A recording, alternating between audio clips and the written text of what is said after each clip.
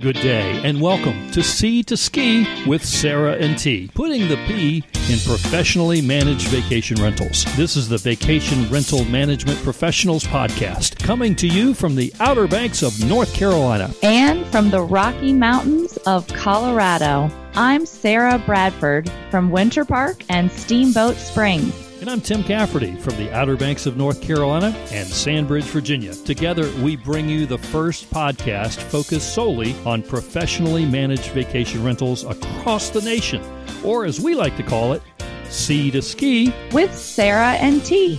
In the next 30 minutes, we hope you'll join us on our journey as we dive into issues affecting folks like us, the professional vacation rental manager, allowing you to run your business more effectively, make more money, and most importantly, have fun doing it. We are back and better than ever. I'm Tim. And I'm Sarah. And I'm Michelle. Michelle.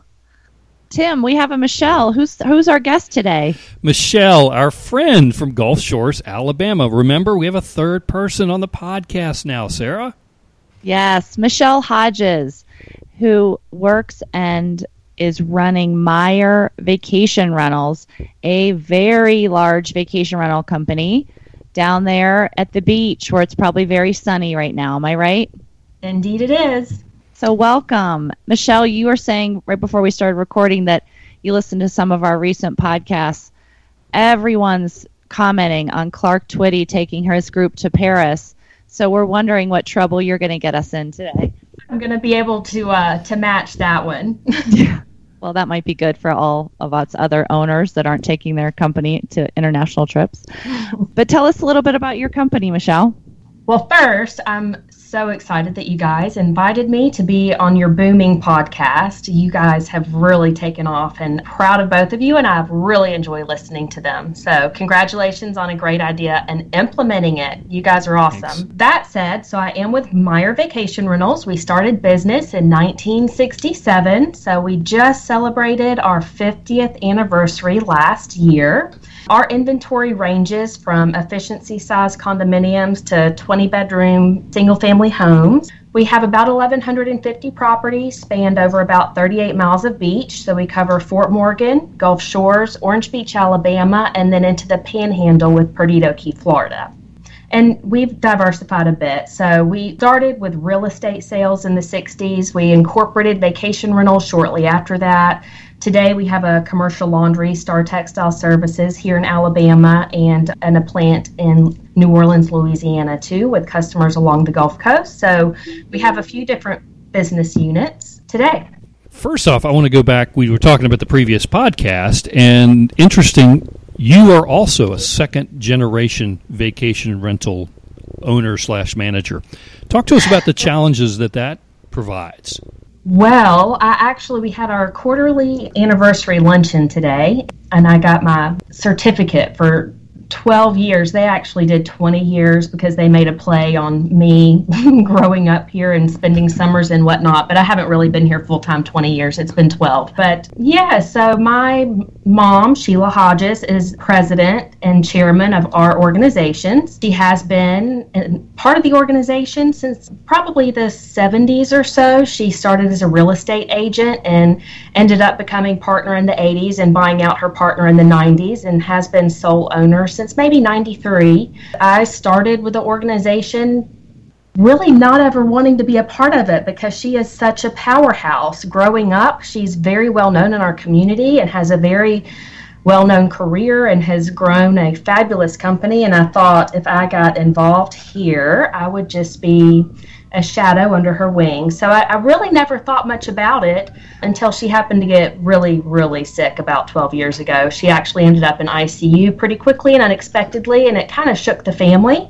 I'm the youngest of 4 kids and had just graduated college. So everybody kind of looked at me and said, you're it. So I started in our guest relations department, the front desk, and fell in love with it.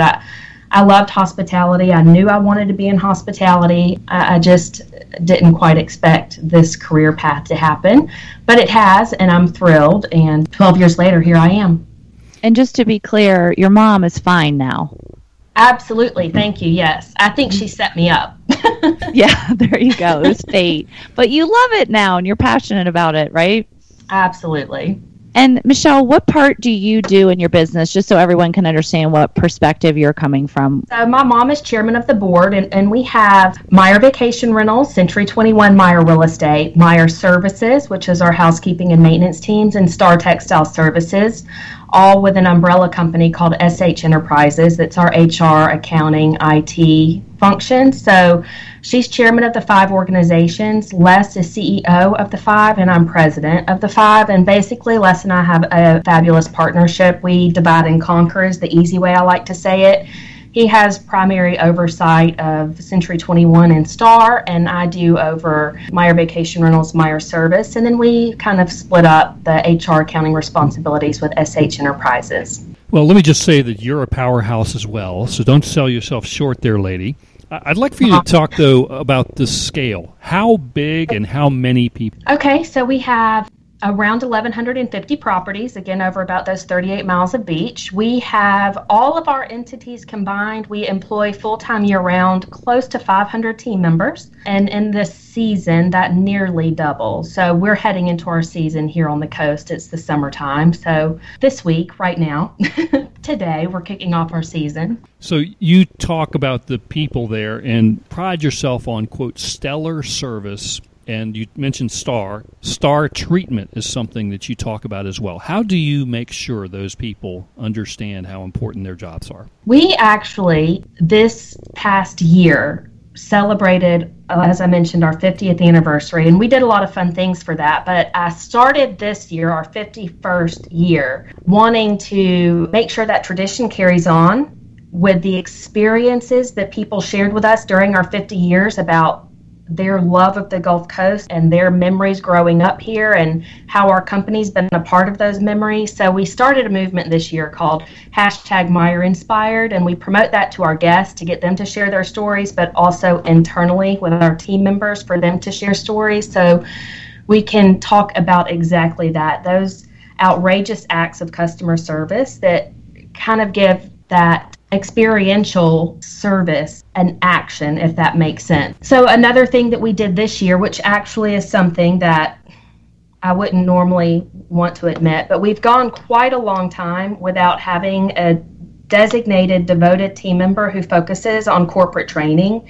So this year we have someone in place who's actually been a team member with us for 20 years and experienced almost every department that we have, who's focused 100% of her time on customer service training, orienting our new team members on how we operate, what our policies are, but also what our mission is, what our values are, how we handle situations, how we communicate with each other. So we're just 5 months into this, but it's already made a tremendous change in the way that we're onboarding new folks and also how our existing team members are getting refreshers heading into season. That might be the Clark Twitty of this presentation. Now all of our staff are going to say, why don't we have a trainer? Why don't we have someone completely focused on customer service training? What a treat and great idea. Hey, Michelle, before we get into the main topic I want to talk about, which is a little bit about how you're getting away of dependence on third-party booking sites, you mentioned 50 years. You mentioned Meyer Inspired. I know from chatting with you about last year, and if anybody looks on your Facebook page, they'll see that you gave away 50 free vacations last year to celebrate your anniversary. And again, that must seem so overwhelming to a smaller company listening to this podcast, but just the concept of it is intriguing. Can you tell us about that? I had so much fun with that. We talked about it probably 2 years before our anniversary came up and brainstormed lots of different ways that we could involve our guest base in our anniversary celebration. And we decided that what we would do is offer 50 free vacations throughout the entire year. So anybody who was a guest with us had a chance to win their vacation for free. So it was their existing stay, not a future one. At any point in time, we may have involved guests on Facebook or other avenues and engaged them to say, hey guys, we want to do a drawing this week. Should we do it on the 20th or the 21st or Wednesday or Friday? And so we would identify a day a whole bunch of different ways throughout the course of the year to do a drawing, run a guest-in report, and then get a team member or, again, engage guests through our social media community to pick a number, and that number correlated with a guest. We would get accounting to cut a check for their rent amount. We would load up a carload of people and drive to their unit or arrange to meet them here at the office if it was their arrival day or departure day. And it was very much Publishers Clearinghouse style, where we had a great big check made out to them. Part of our marketing team was recording with a camera, hence those Facebook videos that you saw, and we presented them with their vacation back. And the stories we heard were amazing. For me, tapping on the door of 50 guests last year and saying, hey, not only are we giving you your money back, but please tell me, why'd you choose Meijer? Why'd you choose Gulf Shores, Orange Beach area? What has your family enjoyed most about their stay? And interacting with those folks and getting their stories was a fabulous experience. That's fantastic. Any inappropriate stories you can share with us when you were knocking on those doors? I wouldn't say inappropriate, but there was a husband and wife at some point last year, and I said, I see that you have made arrangements to come back later in the year. And I don't think I was supposed to have said that because the Mrs. Guest was not aware that the Mr. Guest had made arrangements. Oh, my. That is really cool. We're talking about at our company now doing that in a smaller scale, and I would just love to see those faces. That really gave me chills hearing about that. And you get to know your guests, see them. And yes, it costs you money, right, Michelle? It wasn't free to do that. But I think you got an incredible marketing push out of that activity. Right. It was an expense, and our owners did not share in that. That was 100% our dime, but it was extremely meaningful for our organization. It was a fabulous opportunity to talk about why we do what we do, not just what we do, but the core, why we do it. It reminded us why we love this industry. And as I mentioned, it's where hashtag Meijer Inspired came from. And hopefully that will live on for many years to come, where our guests, our owners, our internal team members can continue sharing why they are Meijer Inspired. So it was very well worth it. That's great. So I didn't forget what Sarah said just a minute ago. I'm inspired and intrigued by this whole third-party OTA independence. Tell us what's going on there. This has been a topic of conversation for not just months, but years with our team. And I think it's a big topic of conversation across our industry for folks who heavily rely on OTAs, those who just kind of sort of do, and those who've held out for all these number of years. There's a mixture of us all over the board. For us, it came down to the realization that we just didn't want to be a victim of short-term thinking. We really wanted to be intentional about where we're headed and to be mindful of the decisions that we're making and how we're going to get there. So a few years ago, we did a retreat, and we always, like most folks, try to theme those retreats. We talked about mindfulness, though, and that really came out through this process. At that particular retreat, the team discussed Viktor Frankl, who was actually a prisoner at Auschwitz, which I think you have to listen to everything he says after you know what experience he's been through. But he said, there's a space between our power to choose and our response. And that space is where our growth and our freedom lies. And so we thought a lot about that through retreat. And that process came back to me as the team started talking about challenges with the most recent HomeAway agreement.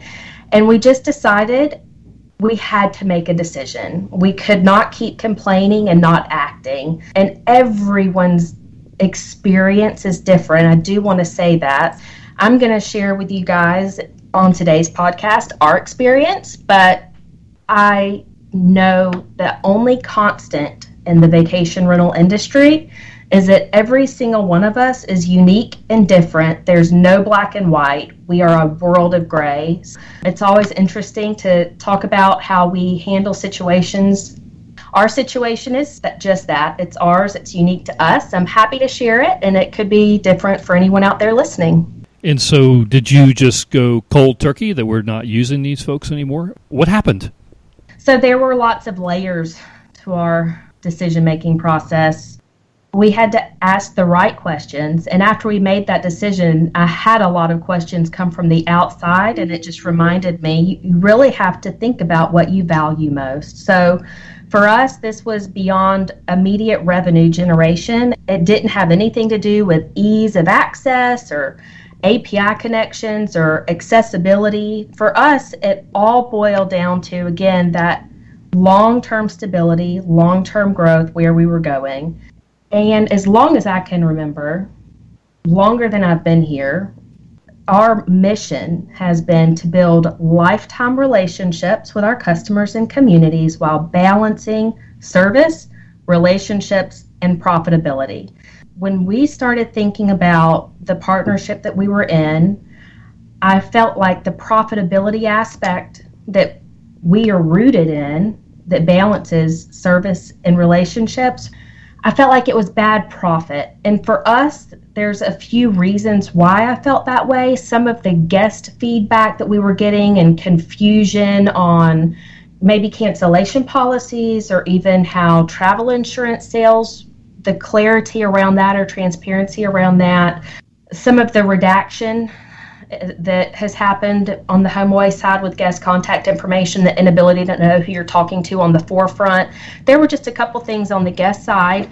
As we got into the conversation, we really broke it down, and our initial decision years ago to use HomeAway was really based on our perception of them as an advertising venue, right? We wanted to gain exposure outside of our core market and gain demand outside of our core seasons, and they offered an opportunity to do that. And last year, it was probably around June of last year, HomeAway sent out an announcement, and it said in that announcement, more or less, I'll paraphrase, hey guys, we are moving from an advertising venue to a quote-unquote booking platform. It is the executives at VRBO or HomeAway who have the right and the foresight to move that organization in the direction that they so choose, and I'm sure that they put a lot of thought into that.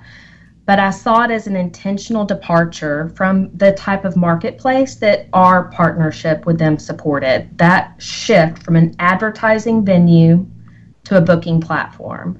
That announcement a year ago really rung in our ears. And some of the other things that came into our decision-making process had to do with the expanded definition of the off-platform bookings.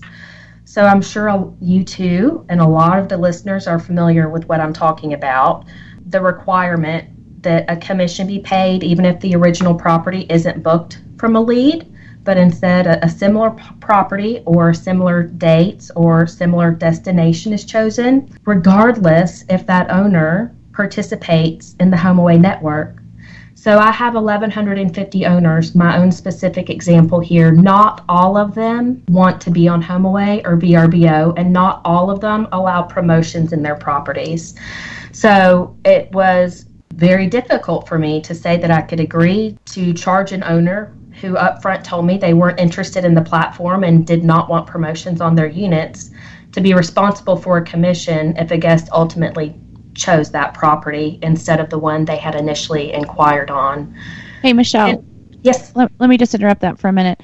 I'm curious, just briefly, why would an owner say, I don't want to be on HomeAway? Every owner has their own rationale, but I will share with you probably in all of this after I thought through the process. It was an easy decision for us to make. My struggle, my concern was around the expectation of my owner base and what their perception was of the value that the HomeAway network brought them. And a lot of the direct feedback I got after I communicated our decision with my owner base to pull off the network was overwhelmingly supportive. A lot of them used words and terms like intrusive, greed. I had some that said, I applaud your stance. I'm proud that you're doing this. There were just some real affirmations from owners about the direction we're going. So as much as we in the industry talk about HomeAway and VRBO amongst ourselves and what that means, to our industry, the disruption, which doesn't have to be a negative disruption, it can be a positive disruption. I think owners sense that too. Owners who use the VRBO platform or have paid attention to the shift in how VRBO has operated. So owners have their own perception too, and some of them have held out and not wanted to be on that platform for whatever their reasons may be. What I love about this story too is that you didn't just hide that you went off VRBO and you went cold turkey. Is that right? To Tim's question. But then you told owners in a well-written 2-page email to them to explain your approach. Tell us about that. I did. It is very important for me that we're transparent with our owner base. And I'll tell you, if I have one regret, there was not a lot of time between the communication I sent to my owners and our decision to implement the change. I think there were just a few days between the notification to them and us pulling off the platform.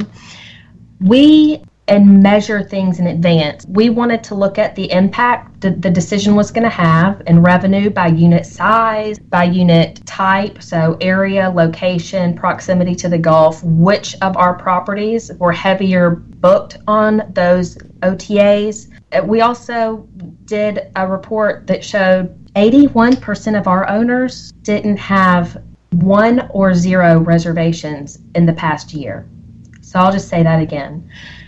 81% of our owners saw 1 or 0 reservations on a HomeAway or VRBO network all of last year. So for those guys, we felt it was a pretty easy communication to them. We're pulling off of a network that hasn't shown you any value in more than a year. The other 20% of our owners, some of them we had a bit more communication with based off of either how much revenue that OTA pulled in for them. We would break that down into the time of year. So for us, season is summer. A lot of those reservations that occurred in the summertime, we knew that we would fill without an OTA to help us do that because of demand and our own guest base. So we really layered the process of analyzing where the impact was going to be and did all that prior to communicating with our owners so that we could proactively apply some marketing technique either to our own pay-per-click budgets or social media outlets or internal marketing campaigns to alleviate or offset some of the immediate impact on the more highly impacted owners. And I'm not sure we covered what percent does or did HomeAway have for your total bookings?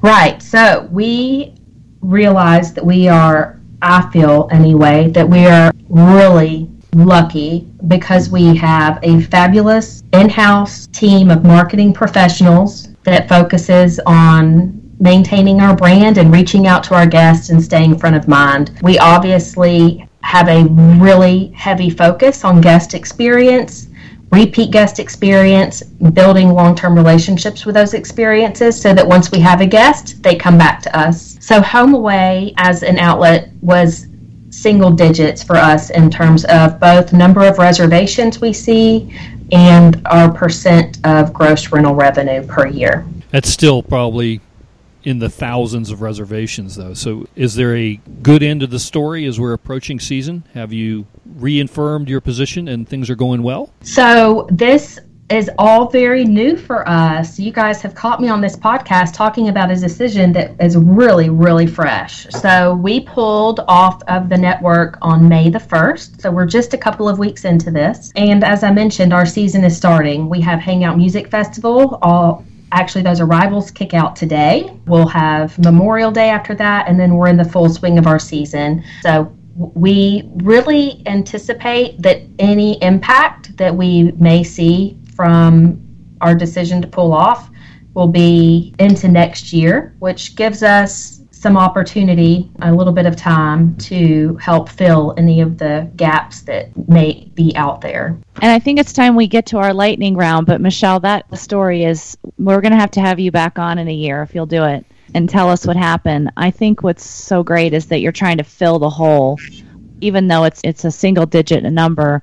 It's a big money number, and you're working on filling that hole with things like great social media presence and maybe advertising in other areas. And if you are going to reduce your dependence on OTAs, I think you need to put money into something else and not just turn them off and go, okay, we just saved 20 grand. Absolutely. And I will say this, that was a money generating avenue for us. We didn't pull off because it didn't generate revenue for us. We pulled off because it wasn't a match in our strategic plan to balance service relationships and profitability. There was an imbalance there, and we felt like we couldn't maintain that. We did not want to continue that partnership unless something shifted or changed, and unfortunately we couldn't quite get that to happen. So, but you're absolutely right. We have to put our efforts, our energies, and our finances and strategically plan forward for the future to fill any gaps that may happen. Talk about hashtag Meyer Inspired. That's pretty good.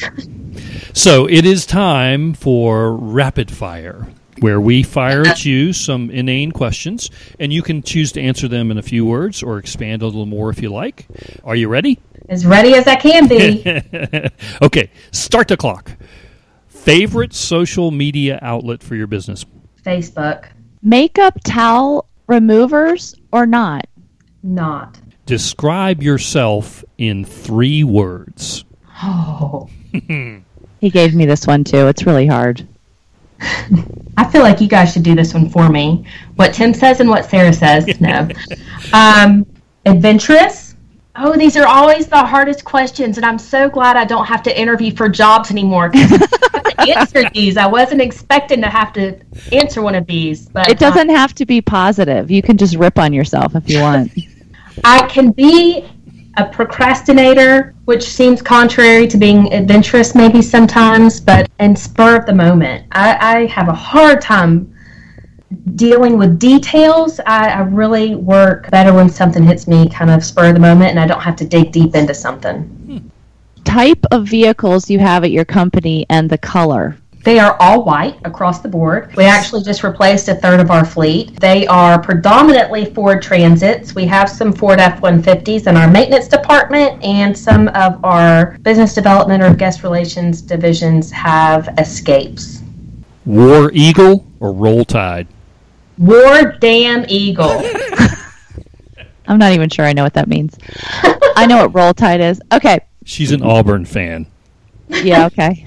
Both of my brothers went to Auburn, and I went to a very tiny liberal arts college that didn't have a football team, so I backed my brothers on that one. Good. One prediction you have for our industry in the next year?